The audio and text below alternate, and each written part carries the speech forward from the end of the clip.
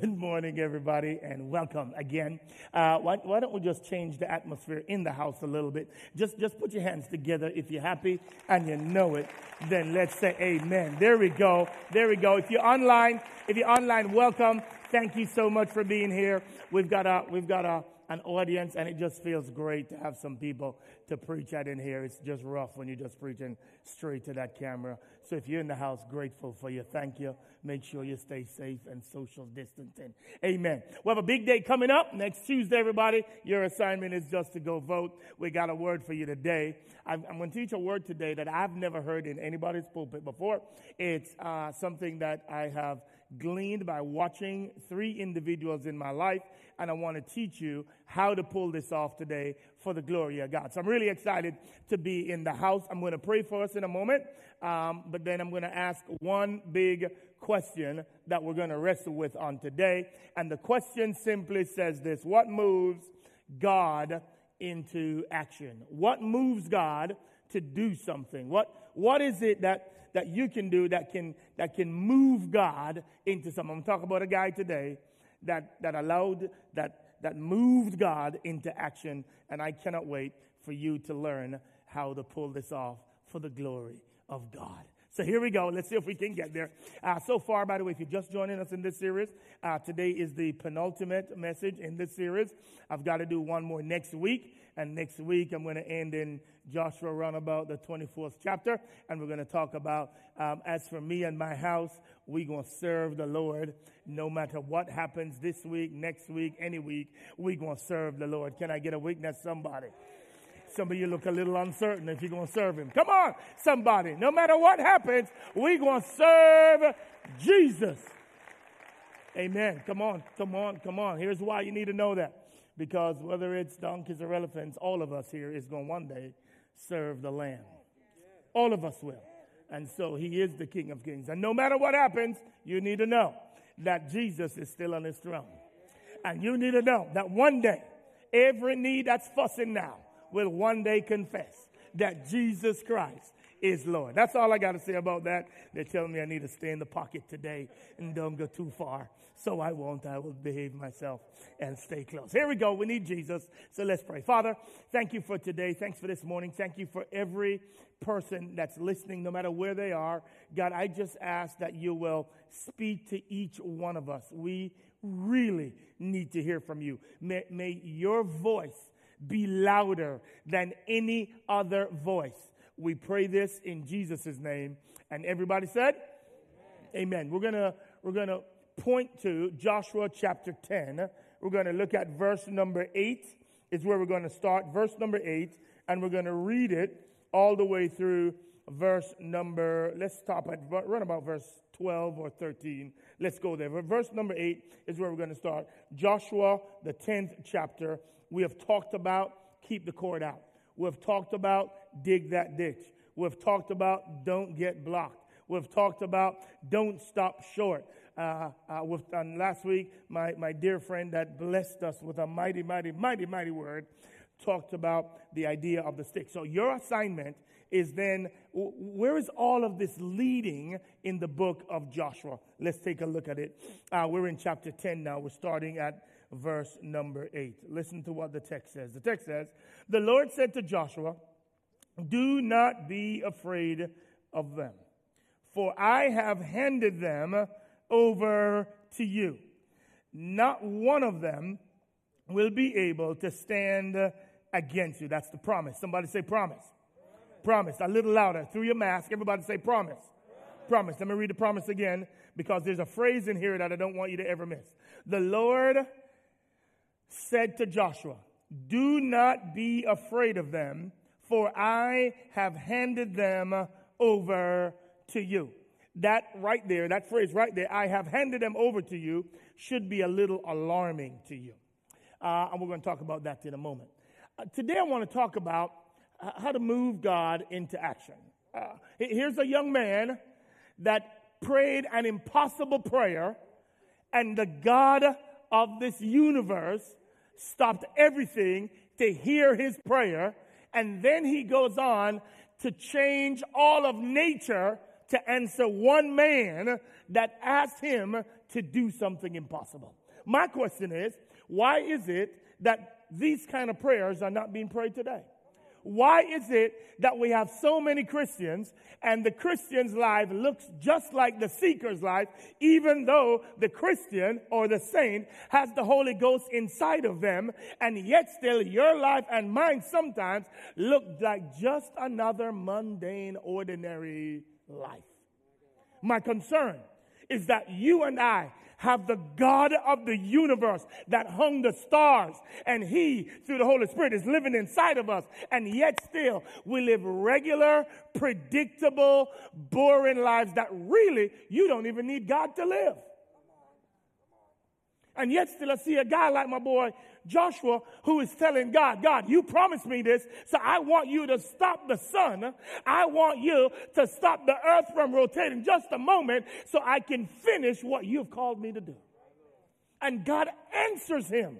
Are you kidding me? So here's my concern. My concern is that if God answered all of our prayers today, my brothers and sisters, the only people that would get blessed is you, your family, and those close to you. Because the only people we're praying for is God give me, God bless me, God me. And we don't ever ask God to do stuff that's radical. And if you want to see radical stuff, then you have to have radical prayers. But our dreams are not big enough, therefore we don't need to ask the God of the universe for anything big, because our dreams are so small, it only includes you and me. So on today I want to remind you, I really do, of the God that you serve, and why when your kids are praying God is good and God is great, that's not a game. He really is. And therefore, because we have him on our side, there should be things we're asking him for that we've never asked before. There should be impossible prayers that are being prayed for men and women all over this world that are not being prayed because we're forgetting the promises he's made to us. We're forgetting the dreams he's given us. We've given up on some of the things God's asked us to do because we're forgetting who the God that we serve really, really is. So my assignment today really is to remind you of who you are, and to remind you of whose you are, and to remind you that he didn't save you just so that you can go to heaven. He saved you to bring heaven to earth. And you ought to be making a difference and changing the world because of the God that resides in you if you know Jesus Christ as your personal Lord and Savior. We need grander visions. We're thinking way too small for the God that we serve. So that's what I want to talk about today. I want to remind you of that. Now, he says something before I go any further that blows my mind, because he says in the text, he says, do not be afraid of them, for, finish this phrase with me, everybody, I have handed them over to you. For I have handed them over to you. Now, that blows my mind, so I got to illustrate it for you so you get this. God says, I've handed over to you this group of Amorite kings that are now coming to a battle. I've handed them over to you. Whoa. Joshua is sitting on this side. Here's the curtain. Joshua does not know what's on the other side, but God is telling him what's on the other side. Okay, family. There are two realms, the visible realm and then the invisible realm. There are two realms, the realm of the physical stuff you can see. And then there's stuff around here that you can see that God already knows. Your assignment is to ask God to pray bold prayers and ask God to transfer the things on the invisible side to the visible side so that God will answer the prayers that you're asking for. Now, let me explain something to you. You and I sit on this side, so all we can do is see what we can see, which is invisible. The reason you're praying to God is because God sits right here, and God can see the visible and he can see the invisible. Now, by the time you pray for something, God, can I have whatever? It's not that because you pray it, he's going to put it over here. It's already over here. Your assignment is to ask him to transfer that which you cannot see into the realm of the visible that everybody can see. I wish I had a witness in here. Listen to me, family. Come here. Listen to me. Listen to me. God's saying to him, hey, man, let me give you a promise. I've already given them into your hands. But he can't see it yet. So it's on this side. It's on this side. You can't see it. But God says, I know what you can't see, but I'm telling you, I have already given them into your hands. So Joshua, the only prayer you're praying now is that you will get to see what God already sees. You're not asking him to do anything different because it's his word. It's his promise. He has already promised it to you that God, I am going to deliver these men into your hands. Your only assignment now, Joshua, is to go mop it up and get it done. That is the context of this prayer that he prayed. He already knew that God says, I've given them into your hands. So all he's doing now, listen, is preaching God's word back to God. The reason God had to answer this prayer is because God has already seen what's going on over here. And Joshua is going to be right here. And he's saying, God, I need more time to bring the invisible into the visible so I can obey you fully and accomplish your purposes. And Joshua then prays and imparts, will you stop? Will you stop the sun? Let it appear as if the sun has stopped. Most people, when they come here, want to argue about, well, here's what that means. I couldn't care one rip what that means. Here's what I need you to know. There is a man that can call on God, and God responds and changes all of science to answer his prayer. I want to know where those Christians today. That's what I want to know. Where those Christians that are asking God to do stuff that will blow and shatter the minds of people all around us. If you just ask, you have not because you ask not. Come here, I'm not done. Come here. You have not because you ask not, but you also have not because you ask only for you. Your vision is as big as God, I need more followers. That's all you want. That don't have nothing to do with God. That have to do with you. Because you're not praying the promises of God. You're praying your desires and you're praying your lust. Give me more for me. God says, no, if you want stuff that's invisible, it's got to be stuff that's in my word. So you got to know my word so you can pray for the stuff I want, because if you're in alignment with me and that my will be done, then I will stand still the sun to pull off what my will is. Oh, I wish I had a witness today. What we got is too many Christians that instead of living on the edge, wondering, God, I have a front door. See, how you going to pull this off, God? I can't wait to see. God, how you going to pull this off? We got too many Christians all the way back here talking about, well, God, I don't like over there. It's too uncomfortable. So let me stay in the safety net of my own environment. And most people, most Christians, live their lives here instead of living their lives dying to see what God is up to next. Anybody in here glad for men like Joshua that says, I serve a God, he's so good. Watch what he will do next. Come on, fam, watch this, watch this. Watch. So here's what I want to teach you now. I want to teach you how to develop faith like Joshua to be able to pray like this. I've never heard a sermon about that before. No, I've had a front seat for it because I grew up with a dad that's how he lived his entire life. His entire life was lived, God, I'm living on the edge. Let me see how you're going to provide for this. Let me see how you're going to move this. I remember one time my dad there's a big shipment of kids' toys, and he wanted to get it all across the island of Jamaica, and he didn't know where it was going to come from and how they were going to move them and how they were going to get trucks to bring them into all these different churches so that all these kids. And I remember my dad standing, I remember it like it was yesterday, and saying, God, will you please allow the shipment of these gifts for Christmas to get to the homes of each of these kids that will never have a gift. And ladies and gentlemen, in 3 days, In 3 days, I saw the hand of God work. And I saw trucks going everywhere and kids' faces lighting up. But I get to see that. It was second nature for me. But for too many Christians, we don't know how to live like that. So we just live, let me go to work, let me make some money. And your only goal is, let me make a little bit more money and so that I can enjoy a little bit more life. But you don't have an entire incredible relationship with Jesus where you're asking him and he's answering on a daily basis and your mind is blown at the goodness of God in your life. We got too many safety Christians around here. And I'm wondering, that's why it's so easy for other people to influence you, because you don't even know the Word of God, so that we can live based on the Word of God, so that when God speaks, we move. Not when some media person tells us something. When God speaks, we move. I ain't mad. I'm just passionate. Ain't nobody mad. I'm just passionate. And I'm going to show you today. Here we go. Get your notes, because I'm going to walk through it for you today. Here we go. What moves God into action? What moves God into action? Now, let me give you this story so you know the context.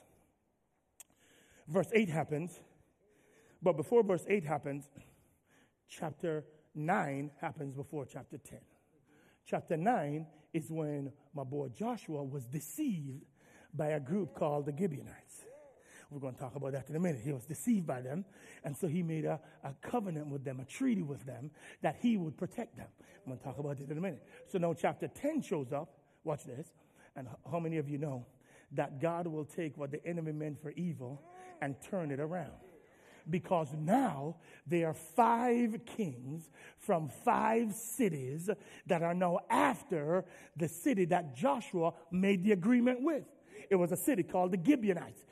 Joshua is in Gilgal. There are 5 kings. Put up that chart. There are 5 of them that now all these 5 want to attack the Gibeonites because they made a treaty with the children of Israel. So now, instead of fighting 5 battles, all Joshua got to fight is 1 battle, because he's going to partner with the Gibeonites, by the way, who deceived him, but he's going to keep his vow and partner with them, and then he's going to march all night and defeat them. And this is when God sends down hailstones from heaven to kill more people than Joshua and his men killed. Number 2. This is when Joshua prays, God, if I'm going to fulfill your commitment, your promise, I need more daylight so I can see him, so I can take him out, so I can obey you fully. Notice, all of it is about God. God, I need more time to fulfill your promise. God, I need more time so I can do what you've commanded me to do. It don't have nothing to do with Joshua. It has everything to do with Joshua doing what God has called him to do. It is not self-centeredness. It is God-focused, and it is not about his kingdom. It's about God's kingdom. It's not about his glory. It's about God's glory. And he's running and saying, God, I need you to answer this prayer so I can obey you fully. We're the Christians that are asking God, I want to obey you fully. I want every single person in Dallas and actually all of Texas. I want them all saved. I want them all knowing Jesus. We're the people that are praying that, and daily we're moving toward saying, God, I'm going to witness to one person every single day. Why is that far-fetched when we have the greatest King of all kings on our side? Some of you looking at me crazy now. That's how they looked at Joshua too. Pastor, you don't need all that right now. We just need to win an elections. We don't need to win. We don't need all that. To which I say, you've got God, the one who formed you out of nothing. That's who you have on your side. You ought to pray a little bigger prayer than just some form of governmental institution coming in. Here we go. Let's see if we can get you through the process now. So, all right, there's 6 things you have to do to get to the impossible prayer, and I want to walk you through how to grow your faith. Without faith, it's impossible to please God. We've been talking about keep the rope out, dig that ditch. All of that requires faith. What I haven't taught you yet is, how do you grow your faith? That's what we're focusing on today. How do you grow your faith so you can pray impossible prayers? Here we go. Let's see if we can pull it off, and let's see if we can get through it. Number one, it all starts with his presence. Go to Joshua chapter 1. Joshua chapter 1, round about verse number 5. I want you to watch. That's the story. We're building up to how he got there. Joshua chapter 1, verse number 5. Here's what the text says. no one will be able to stand against you as long as you live. Are you kidding me? Moses has died. His whole generation is not moving into this promised land. It's now the Joshua and his men. It's the season for Joshua. He says, Joshua, just like I was with Moses, I'm going to be with you. Joshua, he continues, no one will be able to stand against you. What a promise, as long as you live. Listen, here we go. I will be with you, just as I was with Moses. I will not leave you or forsake you. You know where it starts? If you're going to pray bold prayers like that, it starts with God's presence. God says, Joshua, I don't care where you go. I got you, bro. Joshua, I don't care where you go. Nobody can defeat you. Because I, the God of the universe, am here with you. By the way, he says the same thing to you and me. New Testament, Matthew chapter 28. He's leaving. And lo, I am with you always to the end of the earth. So the same presence that God says Joshua had, you and I have. So why is Joshua praying these prayers and we still trying to pray that you'll find the right clothes to wear? Is that the biggest prayer you can pray? Why is it that the presence of God is with us? And all we're praying for is, God, can you get us to work safely today? God, can you help us to make sure that we okay, everybody in the family is good today? That's the biggest prayer you can pray? By the way, by the end of this time, get ready. I'm going to make you write your impossible prayer. And I'm going to make you start praying your impossible prayer. Because we got to raise the level of faith at OCC. We got to raise the level of faith. We got too many mundane, boring Christians walking around here playing it safe when the gates of Hades is trying to rail against us. The presence of God was with him. What does that mean, Pastor? What do you mean when you say the presence of God is with me? Notice, God is not encouraging Joshua with his faith. That is Joshua's faith. But God is encouraging Joshua according to God's faithfulness. God's faithfulness is not just about the past, it's also looking into the future. God says, hey, Joshua, look what I did for your boy Moses, man. Look what I did for him. If I can do it for him, I can do it for you. He's not saying because of your capability, here's what you can do. It don't have nothing to do with Joshua's capability. This has to do with God's faithfulness. You're hanging everything on the faithfulness of God. God is saying, look at what I've done in the past. By the way, if you want to know what I'm going to do in the future, the best indication of that is what I've done in the past. So look what I did with your boy Moses. Didn't I get him out of Egypt, the superpower of the day? And so you telling me I can get him out of Egypt, but I can't get you through Jericho, through Ai, through the Gibeon. You telling me I can't? Of course I can. Because I'm not doing this based on your power. I'm not doing this based on your military might. I'm doing this based on my faithfulness. I am with you. I don't care who else is around you. I am with you. One community church, God say, I am with you. I don't care what the clouds look like. I am with you. That's all you need to know. Because God plus you is always the majority. No matter how the numbers look, it's always the majority. That's what he says. He says it's the reason why you need this solid foundation to get going. It's the reason why. You just need to know. Okay. One of the things I loved to do growing up, my dad did it with me. He would teach me how to jump waves. I know it's a beach thing. So you'd walk out and you'd go. He would go first, and I would see him, the waves, he'd go all the way till it reaches about here. And then the wave would come, it's a big one, and then you just jump. And as you jump, and you're coming down, you're not so sure where the bottom is. And you're like, oh my gosh, is there going to be a bottom? Is there going to be a bottom? And then you land and say, ooh, okay, because the wave passes, right? So then he started doing it with me. So then he said, son, come on, because I'm in the shallow water. That's just, I love to put my toes in the sand and play around. And he said, son, come on out here. That's for babies, son. Come on out here. You're a big boy. Come on out here. No. So and then I finally come out. And I get to about here. And he said, no, come on a little more. And I'd get to about here. And I said, I'm not going no more. Then he'd put up his hand. And he'd say, son, all I want you to do is when the wave comes, jump and hold my hand. And I'd say, no, Dad. And then the wave would come. And I'd jump and hold his hand. And the wave would go by. And then I'd have a party. Oh, my God, this is great. So then I tried it with my son. Sedity American. So anyways, so he starts out. We're at the ocean. We're in the ocean. He said, hey, son, come on. Hey, son, daddy got you. You don't have to worry about this. Just come on out here. I got you. Boy, if you don't come out here. Boy, if you don't come out here, I'm just telling you now.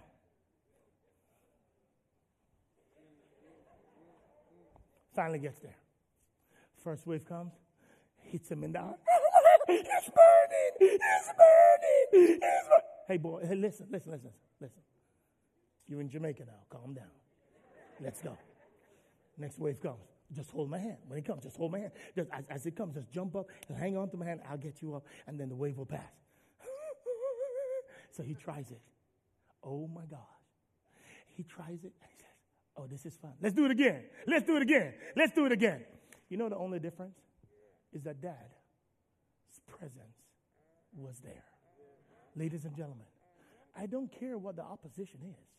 If Dad's presence is there, all you've got to do is look up and reach a little higher. And the higher you reach, the more God will take you out of those situations that you're in. All he's saying is, hey, man, you're not running around here with nobody to help you. I am with you. And then he says, I'll never forsake you. No matter where you get. Even if you put yourself in a bad situation, I'll never forsake you. So all your assignment then is to go as far out as you can go. And then look up. Because your Heavenly Father is waiting to save you. You see, you can only pray bold prayers. Ain't nobody praying bold prayers over here. This is what the sand is. You don't need God, which is what most of us do. We set ourselves up in situations where we can handle it and we don't need God. Then when will you need God? That's why until something happens physically and you start feeling a pain over here, all of a sudden you need God. But what happens if you live out in the deep part and every time you say, God, I need you? Now you're having a life of faith because you're exercising your faith muscles. And now you're trusting God more and more and more. Listen, and now when you look back, you say, what's wrong with y'all? That ain't nothing. You playing with sand. Come on out here. Let me show you where the real fun is at. We got too many Christians in the sand and not jumping waves where God calls you to be. Number two. Watch this one now. This one's going to hurt a little bit. You got to turn valleys into victories. You got to turn valleys. Here's what Joshua had to do. He had to turn valleys into victories. You remember he defeated Jericho, walked around it, defeated Jericho. Then somebody, Achan, took something from there, and he wasn't, because the first belongs to God. You remember that? I taught you that already. And then they go to Ai, and they lose the battle. Joshua gets on his face. God, why? What? And he starts repenting, and God says, get up, my son. Get up. There's sin in the camp. Deal with that sin in the camp. And then you can go forward. And in round 2, they demolish Ai. Listen. But then chapter 9 shows up. Listen, don't miss this, family. And in chapter 9, somebody comes to Joshua and children and says, hey, they knew they were going to be next and they were going to be defeated. The Gibeonites did. So they decided, hey, God, hey, Joshua, hey, people of Israel, hey, man, we're coming from a far way. Hey, look at our clothes, it's torn up. Hey, look at us, we're not near, we've come from a far way. And Joshua says, oh, okay, cool. We're going to protect y'all, you're good. Then they found out they were just 20 miles away. And they deceived him. Listen, here's the point. When they deceived him, Joshua, because he made a vow to them and because he made a vow to God, he kept his word even in the midst of deceit. There's some of you today that have made an ungodly alliance. And because of the fact that they messed up, you now want to turn your back on them when you made a commitment. I'm here today to tell somebody, I don't care what they did. If you made a vow to God and if you made a commitment to them, you ought to keep that commitment because you made it to God. And God will turn things around in your favor. Your assignment is not to bail just because they got over on you. We got a generation of Christians. That's why you don't need God. You don't need God because you say, well, that's not even. It's 1 for 1. And you deceived me so I can turn my back on you and walk away. To which God said, no, you can't. You made a commitment to me. So even though they meant it for evil, don't worry. Instead of fighting one king, you're going to defeat 5 kings at one time. But listen, come here. But that's behind the curtain. You don't know. That's behind here. You got to call that into being. Before, all Joshua saw was somebody deceived him. And he says, God, as good as you are to me, even though they deceived me, I am going to honor you, and I'm going to honor them, and I'm even going to go fight for them and risk our own lives, even though they deceived me. There's somebody in a marriage right now that feel, Pastor, I didn't know he was a plumb fool. I didn't know she was a plumb fool. And now you're saying to yourself, well, they deceived me. And all of a sudden, you made a commitment to God, but now you want to bail on the person. I know it's silent in here today. I know it's silent in the chat today. But every now and again, when you do, your assignment is, God, you brought me this far. You took care of me this far. I'm not going to call it even and deceive them too. I'm going to honor you, and I'm going to fight for the person, and I'm going to wait to see what you do, what you're going to bring from behind the curtain into my present situation, because I know you're the God that work all things together for your glory and for my good. Can I get a witness, somebody? The reason when you're in the sand and somebody deceives you, you want to get even, is because you're forgetting that the presence of the Lord is with you. And that even if you think you win in the short term, my God has a way of turning things around. Your assignment is to honor God. Your assignment is to honor God and watch what he does. Can I get a witness? He's going to I'm telling you, he's going to turn valleys into victories. You just got to wait. He's going to do it. But because you can't see it, don't mean he's not doing anything. You see, this is how God works. He doesn't wait till you pray for something to put it back here. It's already back here. He's waiting for your heart to change, to pray for the right thing, to then bring that thing from back here into the present situation. I wish I had a witness in here. My God. Number three. It gets better. Number 3. Then he says, I want you to embrace God's vision. So number 1, you have to remember that it all starts with God's presence.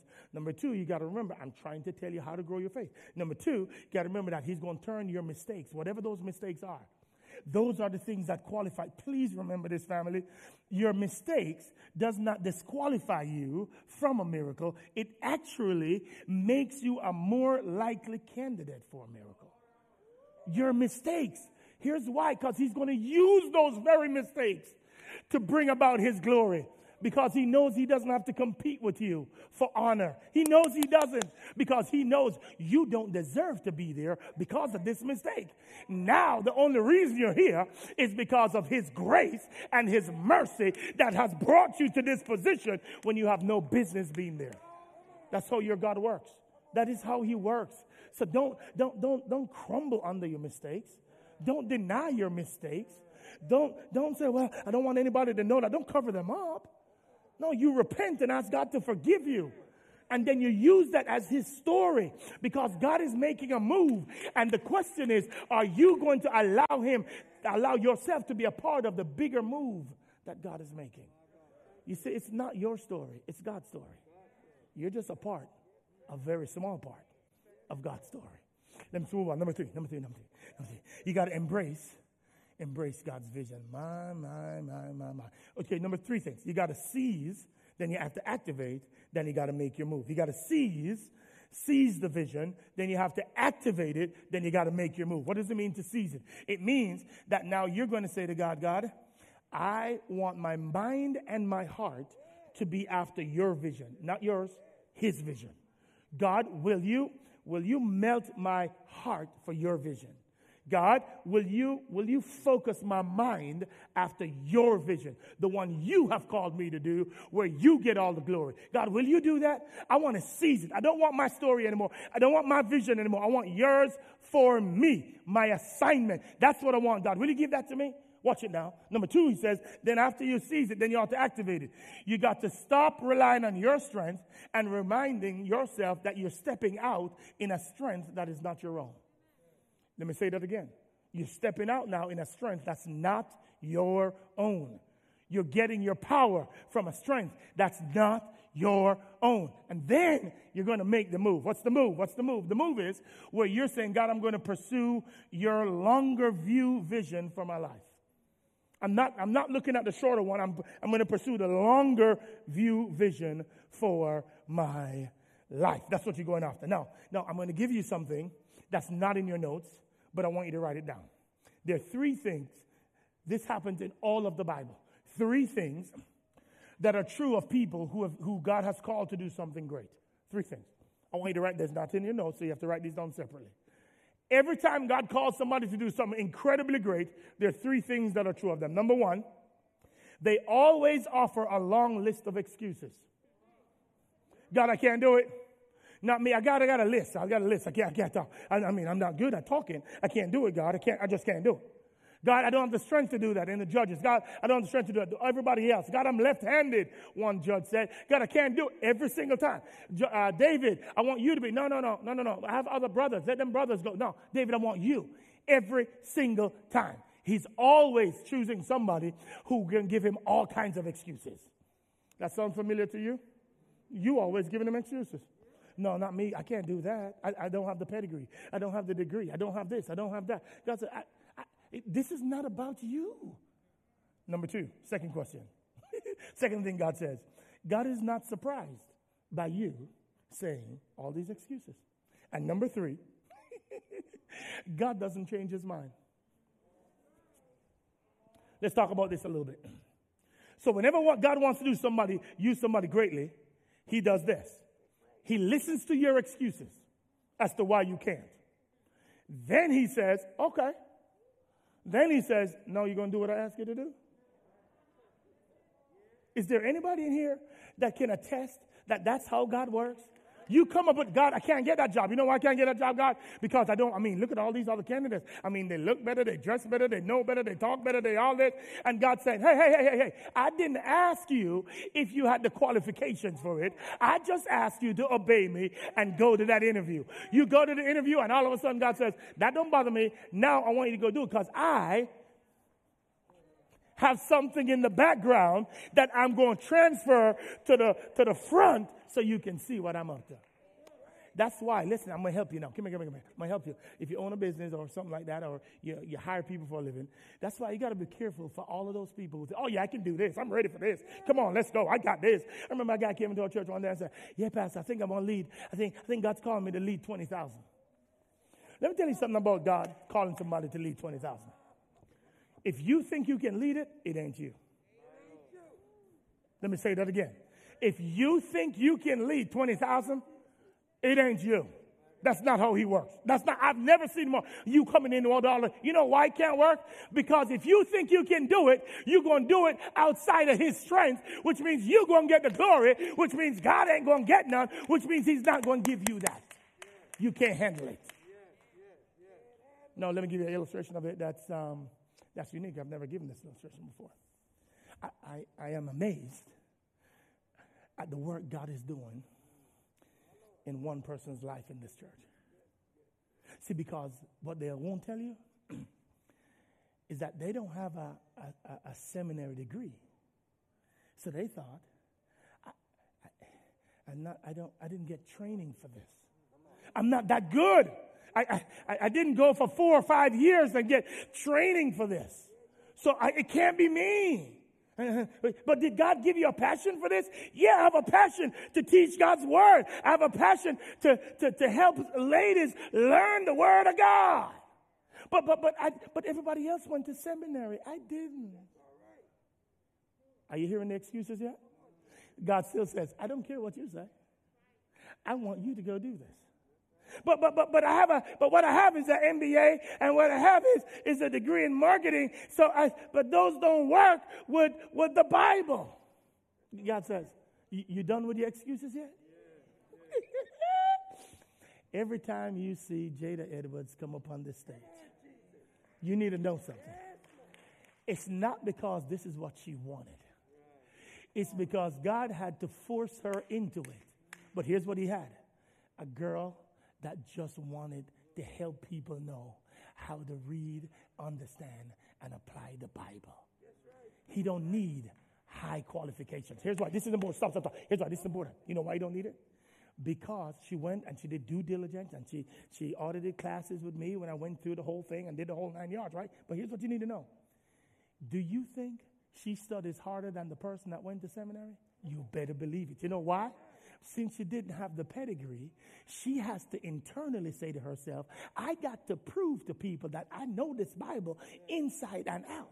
See, the person that go to seminary, they're going to go depend on the folders they got in seminary and all the notes. Let me see what that professor says. She's got to go do her hermeneutics and then say, God, what do you have for these people? You know why her word is fresh and why her word is so penetrating? Because when God wants to use somebody, he does not care about their qualifications. What he cares about is his spirit being upon them in the moment. I know I'm talking to somebody in here today. The reason she gets more calls than most people is because most people wanted it too badly. And she just wanted to hear God's voice and respond to it. Can I get a witness, somebody? Does that make sense to you? Be careful. Be careful. Embrace God's vision. Not your strength, but his strength. And then watch the doors he opened for you and the places you get to go. All because you're living on the edge and saying, God, I don't deserve to be here. Everybody else is better than me. And God says, I didn't call them to do it. I called you to do it. You walk in obedience and watch what I will do. I don't care where you're starting today. Your assignment is not your qualifications. Your assignment is God's vision. You fulfill his vision. Number 4. Let's go. I got to go. Number 4. Let's go. Number 4. Faith formation. Everybody say this with me. Hear the word, speak the word, do the word. Say it with me 3 times. You want to hear the word, then speak the word, then do the word. 2 more times. You got to hear the word, then speak the word, then do the word. I'm trying to develop your faith. I'm trying to grow your faith muscles. You got to hear the word, then speak the word, then do the word. Joshua chapter 1, verse 7 through 9. What's the text? Joshua chapter 1. I'm showing you how Joshua got to pray these impossible prayers. Watch it, verse number 7. Here's what the text says. It says this. Above all, be strong and very courageous to carefully observe the whole instruction my servant Moses commanded you. Do not turn from it to the right or the left, so that you will have success wherever you go, so that you will have prosperity. That means so that you will have shalom, so that you will have peace wherever you go. This book of instruction must not depart from your mouth. Somebody 2 times. Somebody say it with me. From your, one more time. From your, that's right. Speak it. Not just hear it. Speak it. From your mouth.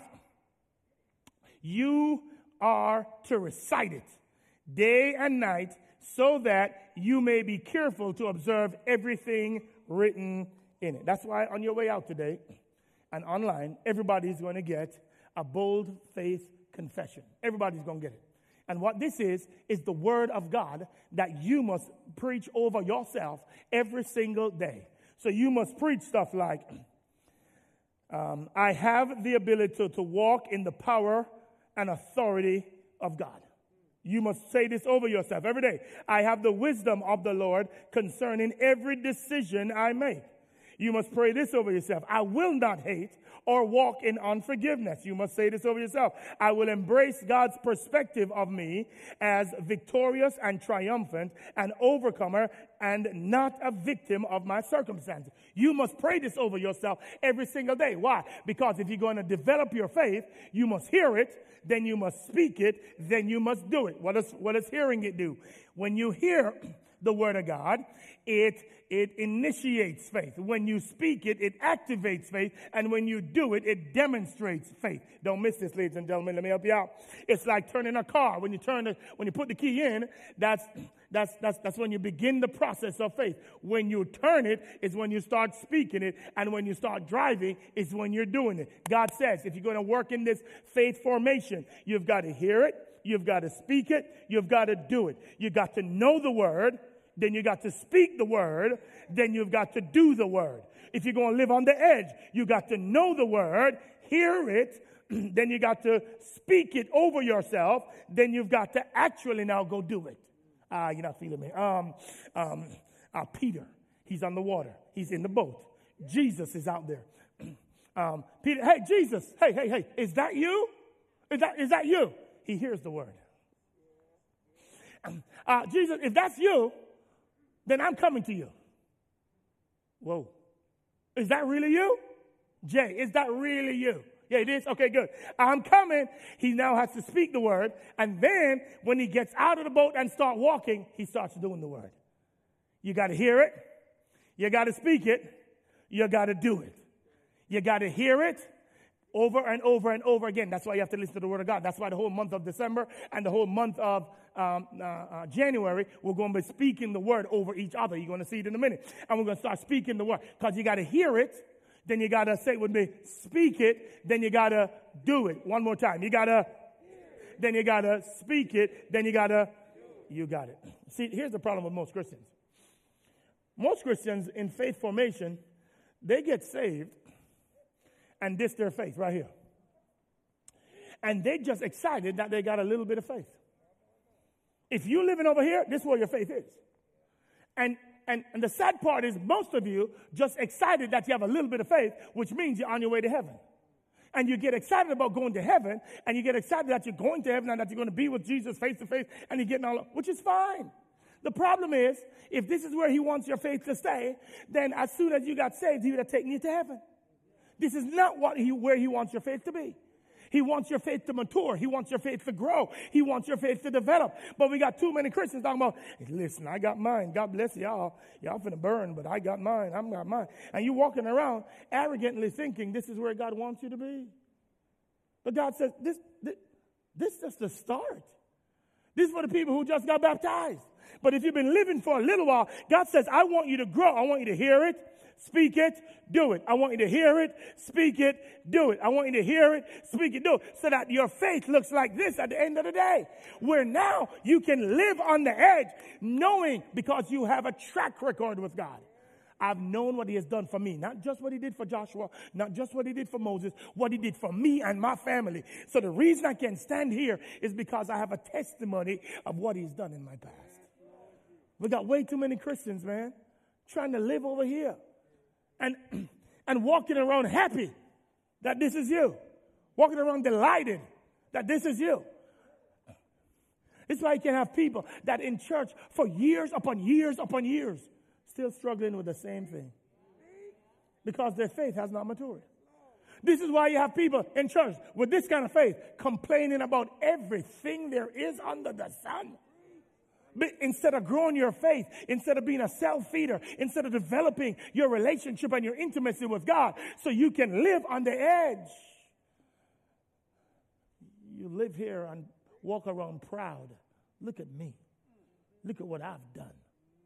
Instead of maturing your faith. Is there anybody who want to mature their faith? Is there anybody who want to hear it? Speak it and do it. That's what God's calling us to, family. It really, really is. And the season, as we move into whatever season is coming up for us, Christians are going to have to live by faith. And they're going to have to express their faith. And they're going to have to tell the world about Jesus.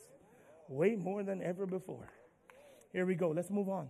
So we went through, it starts with this present. We went through turn your valleys into victories. We went through seeking God's vision and faith formation. Here we go now. No, it's all about the process. Let's talk about that. It's all about the process. It's all about the process. Ladies and gentlemen, I want you to remember what happened to Joshua. He got a promise from God. The payoff was behind the curtain, but he had to go through the process. No, let me tell you why you go through the process. You go through the process because the process is painful.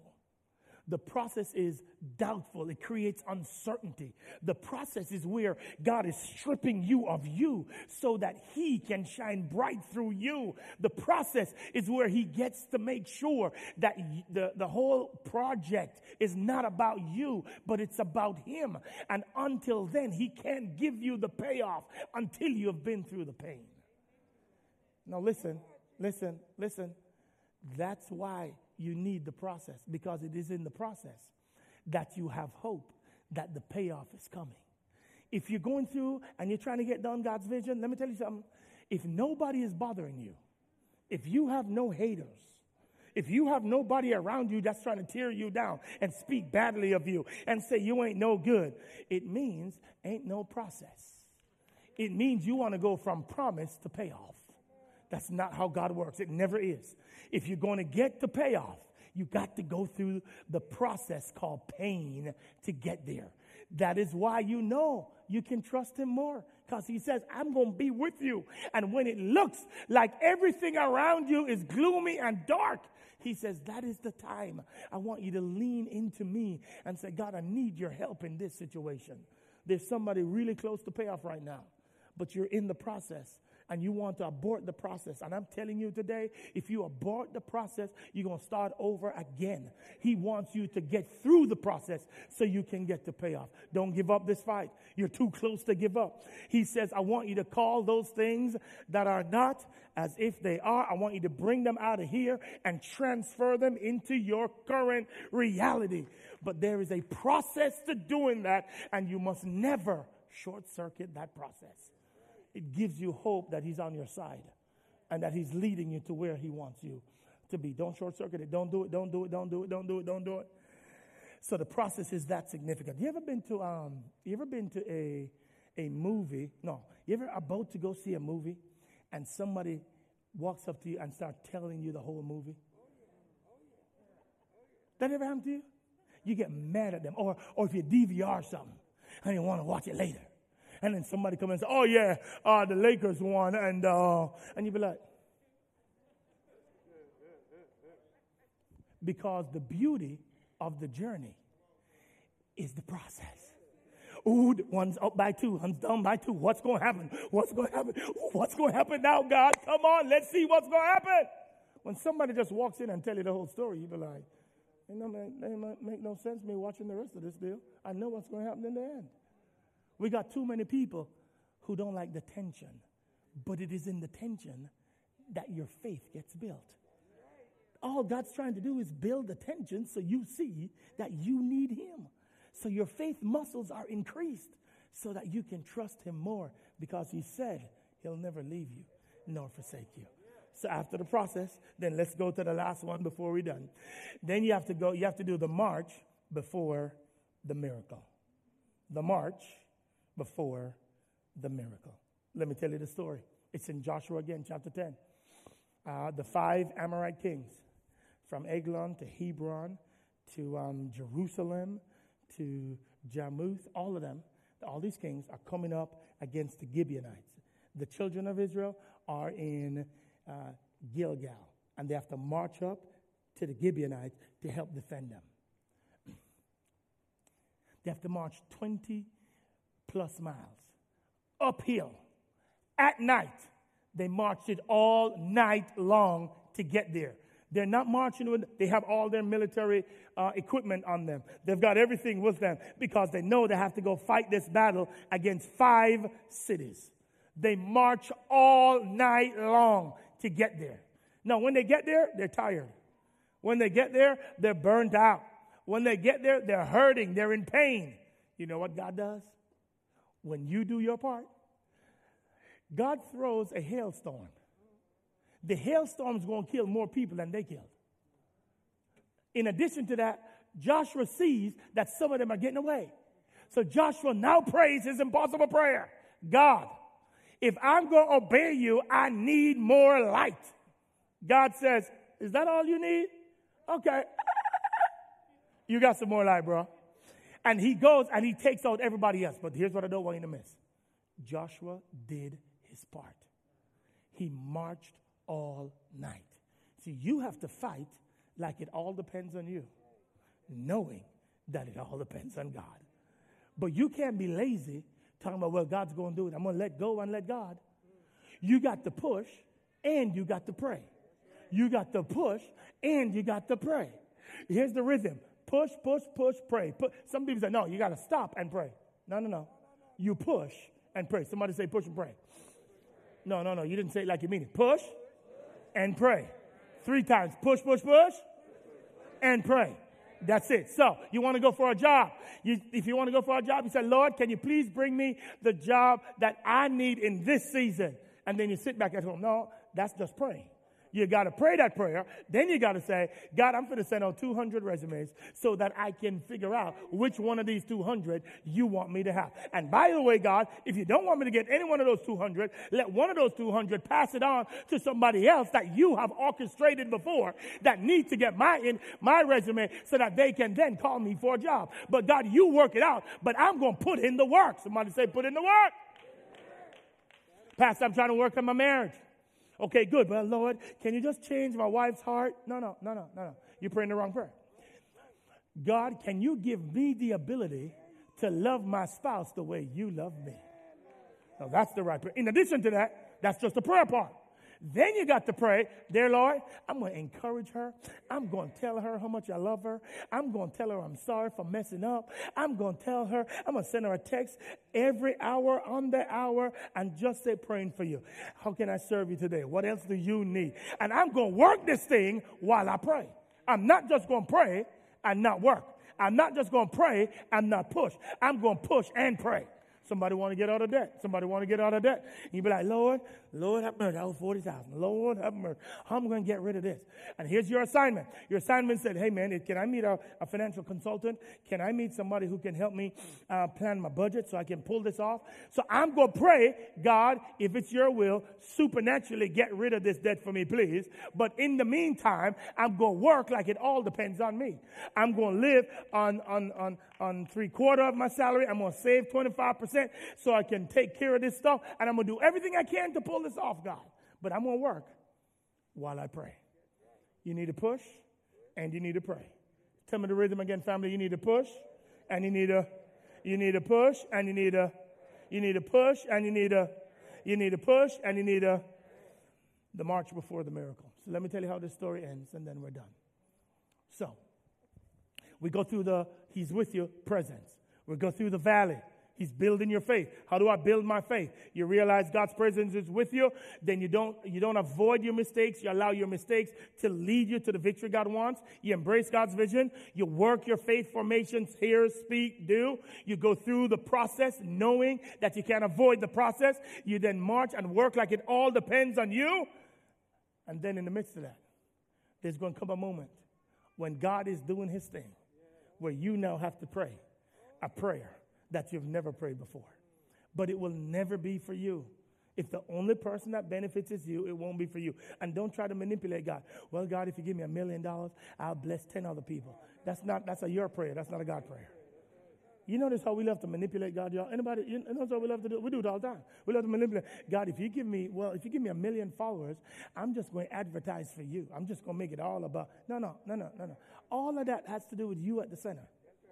What Joshua did was he said, God, your word says you're going to take all of them out. Well, I can't fulfill it unless you extend the day. So can you please extend the day so I can do your word? No, that's an impossible prayer. Saints of God, I'm begging you. Will you get out of the mundane and will you live on the edge? Saints of God, I'm pleading with you. The presence of the God that parted the Red Sea is with you. The presence of the God that turned loaves and fish into feeding thousands and thousands, that same God is with you. The presence of a God that can put his hand on a blind man and heal him and let him see, that same presence is with you. The presence of the Lord who raised Lazarus from the dead is with you today. Why, my God, Christians, why are we still on the shores when we have a God that can lift us out of the waves and allow us to thrive? The same God that raised Jesus from the dead and for 3 hours again allowed darkness to fill the entire earth. That same God is available to you and is wondering, why haven't you dreamed bigger dreams? Why haven't you prayed bigger prayers when I am at your side? Matthew 28, I'll never leave you and I'll never forsake you. Heavenly Father, will you help the body at OCC, God, please? Pray impossible prayers. dream dreams bigger than they ever dreamt before. Will you help us set an example for the next generation coming behind us, that God is not just a God who we can calculate what is going to happen, but He's a God that can stop nature to accomplish His ultimate purposes in life. Will you help us to teach the next generation that they have a God that they can serve and He's worthy to be served? That we don't look to men, we look to God for who He is. Will you help us do that, God?